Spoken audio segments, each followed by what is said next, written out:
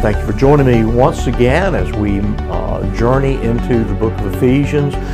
We're in the first two verses of chapter 2, and so if your Bible is handy and it's where it's a convenient time, open your Bible to Ephesians chapter 2, and we'll be looking at verse 1 and 2 as Paul has called upon us as believers to look back and reflect upon the reality of our pre-conversion, our pre-Christ existence, and to live in light and full participation of the privileges of the gospel, and to give us understanding as we seek to introduce others to the Lord Jesus Christ, to proclaim the gospel to lost people, that we are aware that their situation is difficult, and the grasp or grip of sin is very, very powerful and pervasive. And so let's look, reading verses 1 and 2. And you were dead in the trespasses and sins in which you once walked, following the course of this world, following the prince of the power of the air, the spirit that is now at work in the sons of disobedience. And so, again, those who are spiritually dead, they're not alive to God. They're living in the realm, the status, the state of sin, and they're following the course of this world. That is, that their lifestyle will demonstrate, will illustrate, will reflect certain godless characteristics that are consistent from age to age, from culture to culture to culture. That is, this is the way fallen human beings rebel against God. And there's a sense where each culture has a unique way of systematizing this type of rebellion against God. Yes, indeed, as individuals, we are rebels against God, and we rebel against God, sometimes in very personal, very unique ways. But there's also a way in which corporately, as citizens of a fallen world and under a fallen world order, that we participate and aggravate and continue to perpetuate various types of sin. And so the systems of this world are certainly under the authority of Satan, the evil one, later referred to as the prince and power of the air. And so this world system, which is both in some sense kind of a visual system, such as various aspects of government, various aspects of the academic world, various aspects of the media, entertainment world. I think we could even maybe at some level include the medical community and their whole fascination with abortion and different things like that that are certainly godless agendas.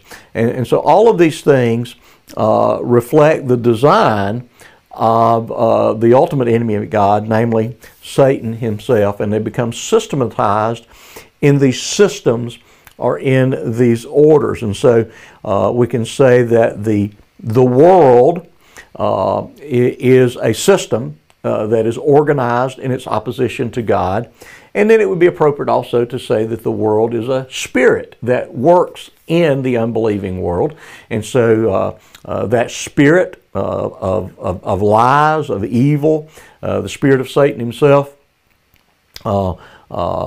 inflames people and organizes people in their opposition to God.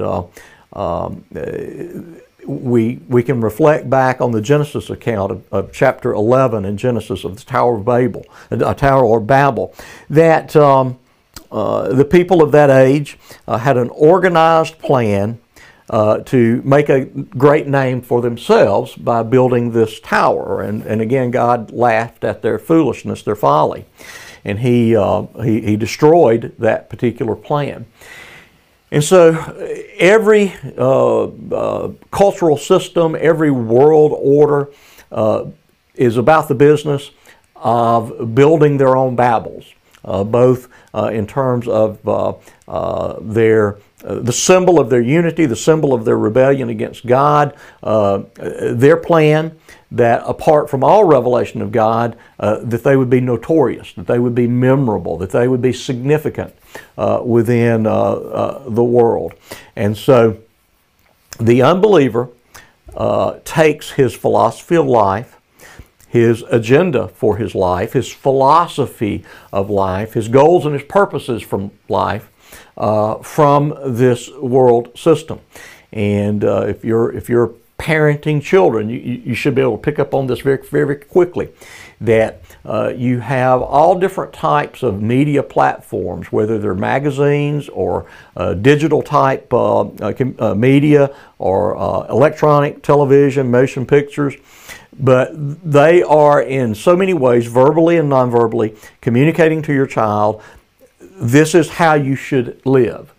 These are the fashion ideas that will make you acceptable. These are the things that you must own. This is the way you must talk. This is the way you must live. And so that is the world system enculturating succeeding generations with their ever increasingly decadent agenda. And so so the unbeliever, by definition, by the affinity of their own fallen heart, is following after the evil pursuits of the world system, which is temporary, and as John says in his little epistle, is destined to pass away, to fall away. And so this system of the world stands in opposition to the city and the system of God. And it is, of course, the city of God that will one day be proven and demonstrated beyond all shadow of a doubt that it rules and reigns supreme. So again, the unbeliever is trapped within a system that at some level is dictating and enticing the unbeliever to continue to embrace false ideologies and false practices. So I pray that that's some information that will be useful to your day and a blessing to you as we think about the great reality of that which God has saved us from and what He's saved us to. So I pray that God will bless the balance of your day.